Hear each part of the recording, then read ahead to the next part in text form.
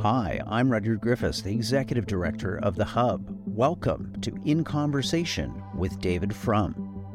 On this program, you'll hear big thinker and writer David Frum's exclusive analysis of contemporary events, issues, and ideas for The Hub. In Conversation with David Frum is hosted by The Hub's editor-at-large, Sean Speer. If you're enjoying this program, please visit our website at www.thehub.ca for more great insights into the big issues and ideas driving the public conversation. The Hub's podcasts featuring David Frum are generously supported by the Ira Gluskin and Maxine Granovsky-Gluskin Charitable Foundation. Welcome to Hub Dialogues. I'm your host, Sean Speer, editor-at-large at The Hub. I'm honored to be back in conversation with David Frum for another installment of our bi-weekly video and podcast series on the key issues concerning Canadian policy and politics. We're speaking about a week after a Wall Street Journal editorial about Canadian defense spending sent shockwaves through Ottawa. The editorial made the case that Canada is a free rider when it comes to defense and security issues, and even that we ought to be reconsidered as a G7 member as a result. Whatever one thinks about the argument and its implications, it's worth asking ourselves, how has Canada come to so underinvest in defense and security, and what are the consequences? I'm grateful to speak with David about that fundamental question. David, thanks for joining us as always. Well, thank you. We should start, since we started with the Wall Street Journal editorial, by talking about your letter that was published in response to that. Why don't you tell everybody what you said and the thought process that led you to say it? Well, that's kind of you to say, David. As you mentioned, in response to the editorial, which we can talk a bit about, I was asked to submit a letter to the editor that try to provide some color around the explanation for Canada's underinvestment in defense and security. And the issue that I attribute it to principally is the fact, and in part something that you and I have talked about on this show at different points, is that the national government in Canada, and this isn't simply a partisan issue, it's one that extends over a series of federal governments, seem more interested in provincial and local issues and less focused on what Section 91 of the Constitution establishes as the exclusive jurisdictions of the national government, including, of course, defense and security. As I put it at different times, David, we're living in a Section 91 world, but we have a national government that's principally interested in Section 92 of the Constitution, which, of course, is the provincial responsibilities. And that needs to change, including, but not limited to, increasing defense spending. But let's get into the editorial because, as I mentioned in the introduction, it really has seemingly touched a nerve. It's not necessarily a new argument or development, but it follows a series of slights on defense and security issues, including Canada's exclusion from the AUKUS Defense and Security Pact between Australia, the US, and UK. What do you make of the overall argument before we get into the explanations for it and what ought to be done about it? Is Canada's underinvestment in defense and security issues contributing to our isolation on these matters? For sure. If you don't pay for the admission to the church supper, you don't get the potluck. The mention of Australia is very relevant to understand what's going on here, because this is a profound, inherent characteristic of Canadian politics. The best book I've ever read about Canadian security doctrine is actually a book about Australia. And it's written by an historian named Geoffrey Blaney, and it's called The Tyranny of Distance. And a point that Blaney makes is Australia has always been, obviously, very far away from the imperial metropole of the moment, whether London or Washington. As a result, the defense of Australia has always been a very low priority, or a very low possibility even for the imperial metropole. It's hard to do. It's far away. They have other concerns. And so Australia has been forced both to act in its own defense, but also to prove itself as worthy of defense by contributing. That's why there were Australians in Vietnam during the Vietnam War, not because Australians agreed that Vietnam was so important. Vietnam is quite far away from Australia, but they were proving themselves to the Americans as a good ally who, if Australia ever needed help, had earned the right to be helped. Canada is in the opposite position. The imperial metropole, first London, but especially Washington, has absolutely no choice about defending Canada. And you might even say more cynically, if you're a Canadian prime minister or defense minister, look, Canada has two kinds of security problems. One comes from the United States, nothing to be done about that. And one comes from everywhere else in the world, and then it's the Americans' problem. And so it's rational to underinvest in defense. The price of the underinvestment, however, is that your views don't get heard. Now, Canadians have tried to offset this by saying, even though Canadian governments underinvest in defense, maybe they can make up for it by other kinds of security cooperation, peacekeeping, international assistance. Maybe that can get Canada the seat at the table Canada wants. But of course, in recent decades, under both the Trudeau government and the Harper government before that, Canada has underinvested in those aspects, those soft power aspects of security too. And so Canadian voices just don't get heard. So it's a rational decision, but it has predictable consequences. Yeah, well, why don't you take up that point a bit further, David? How does that translate into everyday consequences for Canadians? Make the case that being a free rider is more harmful than, say, a smart arbitrage. Well, we're about to have a very dramatic example of this when it comes time to redevelop Ukraine. Will Canada invest in proportion to its stated views on the Ukraine question? And it's going to be expensive. And my guess is Canada probably won't invest correspondingly. There'll be some splashy, high-profile projects chosen with the view to internal ethnic politics in Canada, which is how these decisions are usually made. But there won't be a serious commitment to reconstruction. And the result of that is when the reconstruction of Ukraine means redoing a lot of the economic architecture of the whole European continent, of the whole transatlantic area. And Canada just is not going to be heard. And Canada is shut out from, as the world moves, as the developed world moves in more protectionist tendencies, Canada just is not a voice. So when the Trump administration started to push Mexico in protectionist directions over the so-called USMCA, the USMACA agreement, Mexican opinions did get some consideration. Canadian opinions very little. Canada was able to defend some of its things, but it wasn't able to advance anything because it didn't get heard. Canada has been absent from the question that should be important to Canadians. How do you deal with the economic isolation of the post-Brexit UK? Why isn't Canada influential inside NAFTA in saying, well, look, whatever one thinks of the decision to exit Brexit, well, maybe Britain could be admitted to NAFTA as a NAFTA partner if that's the choice they've made, and they're such a close friend of Canada's. No voice. And one of the things that one would think you'd ask for during the course of saying, okay, Canada's going to pay its fair share of the $1 trillion cost of rebuilding Ukraine, that means Canada says no more protectionism against NAFTA goods by the EU countries who are going to be the biggest winners from the reconstruction of Ukraine. You don't write the check, you don't get heard. Let's talk a bit about what you think's behind the problem here. What do you think explains this underinvestment in basic defense and security? Why have Canadian policymakers and voters effectively chosen butter over guns? Well, so it starts with this rational decision to free ride on the United States and accept American protection.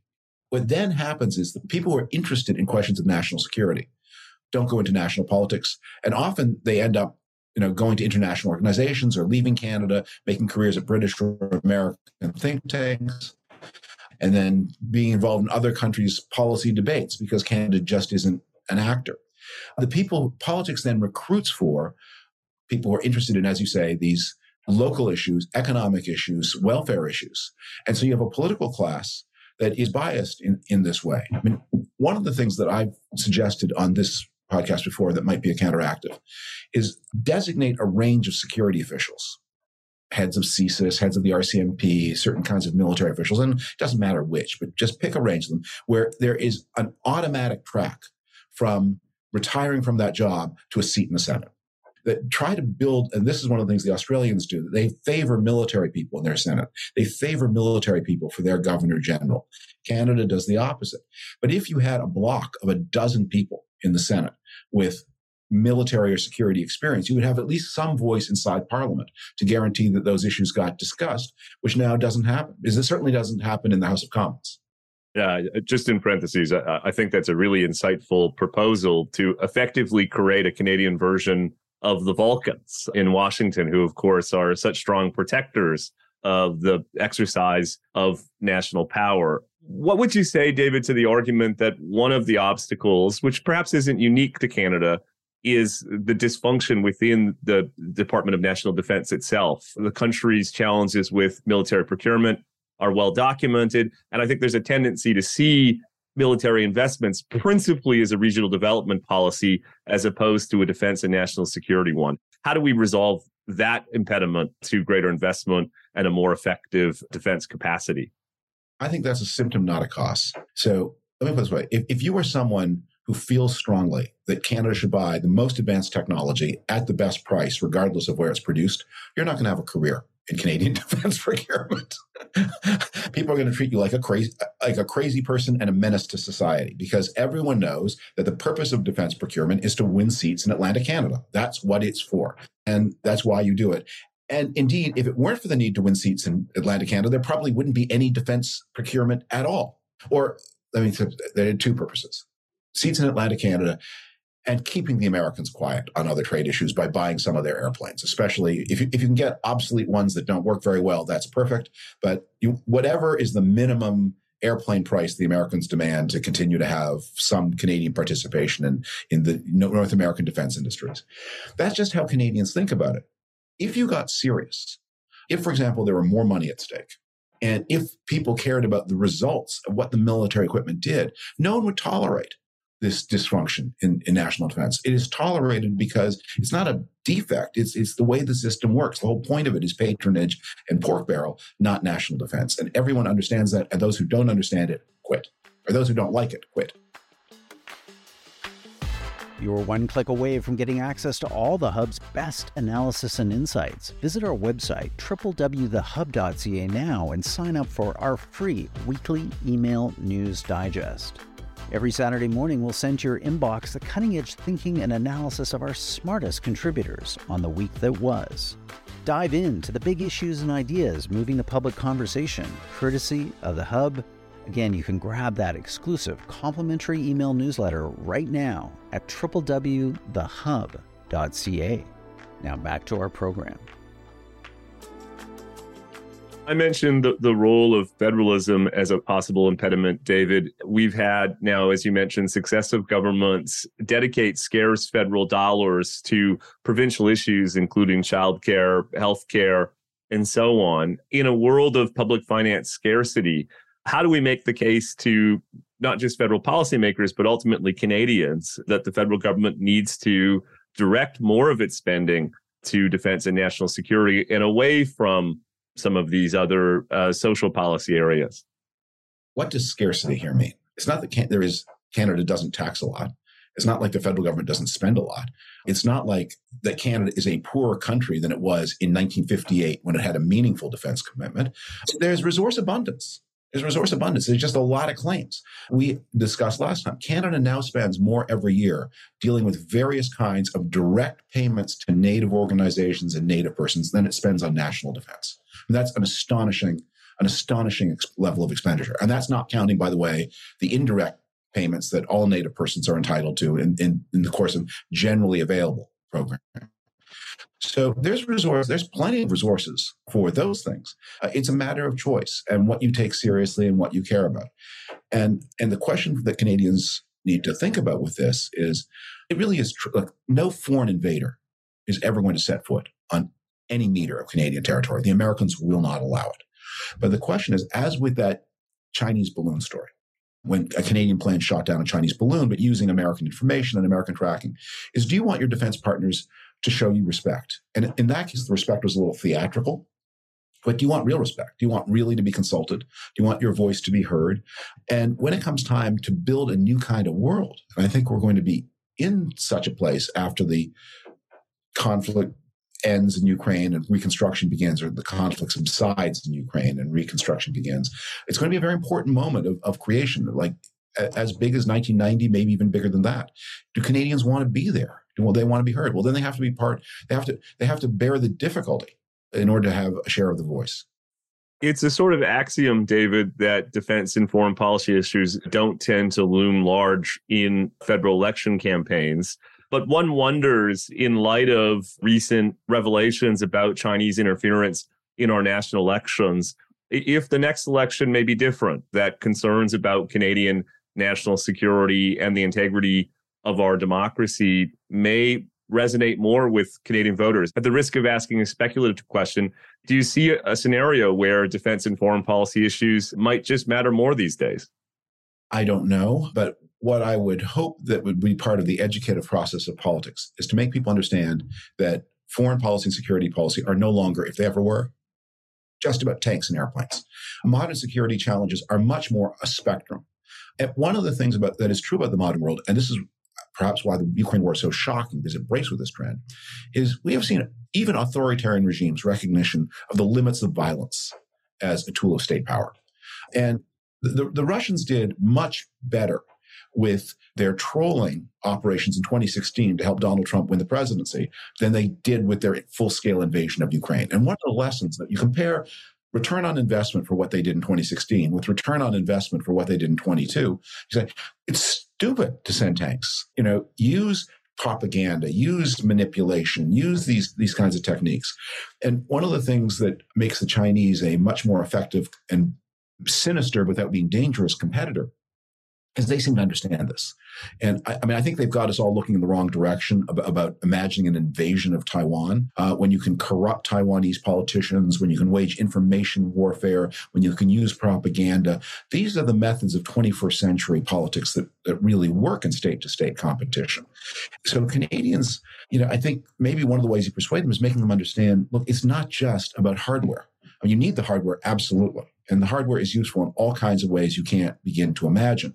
But hardware is the beginning of your national security strategy. It is not the sum and substance of it, because all these other kinds of challenges are important too, cyber. And by the way, we now need to think of environmental and pandemic issues as part of national security too. And that it's a full spectrum. And I think we all understand this. We just, at any given moment, people would rather say, I'd rather buy something else.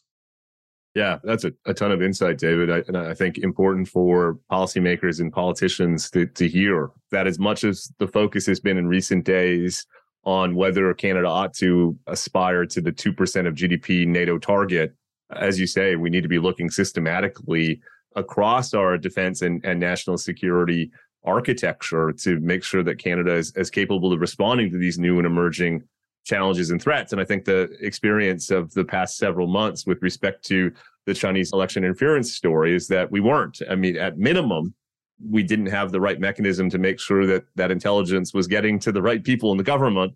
And more fundamentally, it's a sign that we need to strengthen our resiliency around this type of, as you say, different forms of national security threats than we've experienced in the past.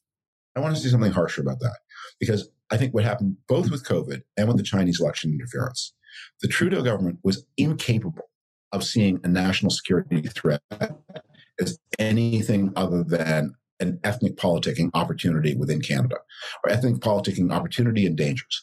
So confronted with evidence of the recklessness of the Chinese state in handling COVID, whatever the exact origin of the pandemic, pretty clearly they kept out foreign observers, they lied, they manipulated, they bought up supplies on world markets, knowing that they had a serious problem while lying to other people. And the Trudeau government just thought, my God, if we do anything about any of this, we might risk some votes in Chinese-speaking communities. And that was the only thing they could focus on. The same thing with the Chinese election interference. They're just incapable of taking the problem seriously. And I don't know that there's some accusations they were compromised, and maybe that's a little bit of it. I think they were just childish. The only thing that was real to them was student council politics. And the global dangers were unreal to them. And this is part of when you say, how do you get people interested? You get them interested in maybe those two examples, and especially the COVID one, show how dangerous it is to have a government that doesn't take the securing of the nation doesn't internalize that as the first thing to talk about on the agenda at the cabinet table. And then the question of what happens to our votes in certain areas in Toronto and Vancouver, that should be the last thought, if it's thought about at all, which it probably shouldn't be thought about at all. Well said. I just say in parentheses that former Canadian ambassador to China, David Mulroney, who we've had on the Hub podcast at different points, it makes the case that we need to shed this tendency to think about defense and foreign policy issues through the lens of diaspora politics, and instead through the lens of fundamental national interest. And as you say, I think particularly this government, but successive governments have for too long chosen the former rather than the latter. Let's wrap up, David, coming back to the recent NATO meetings, which sort of situate this conversation we're having.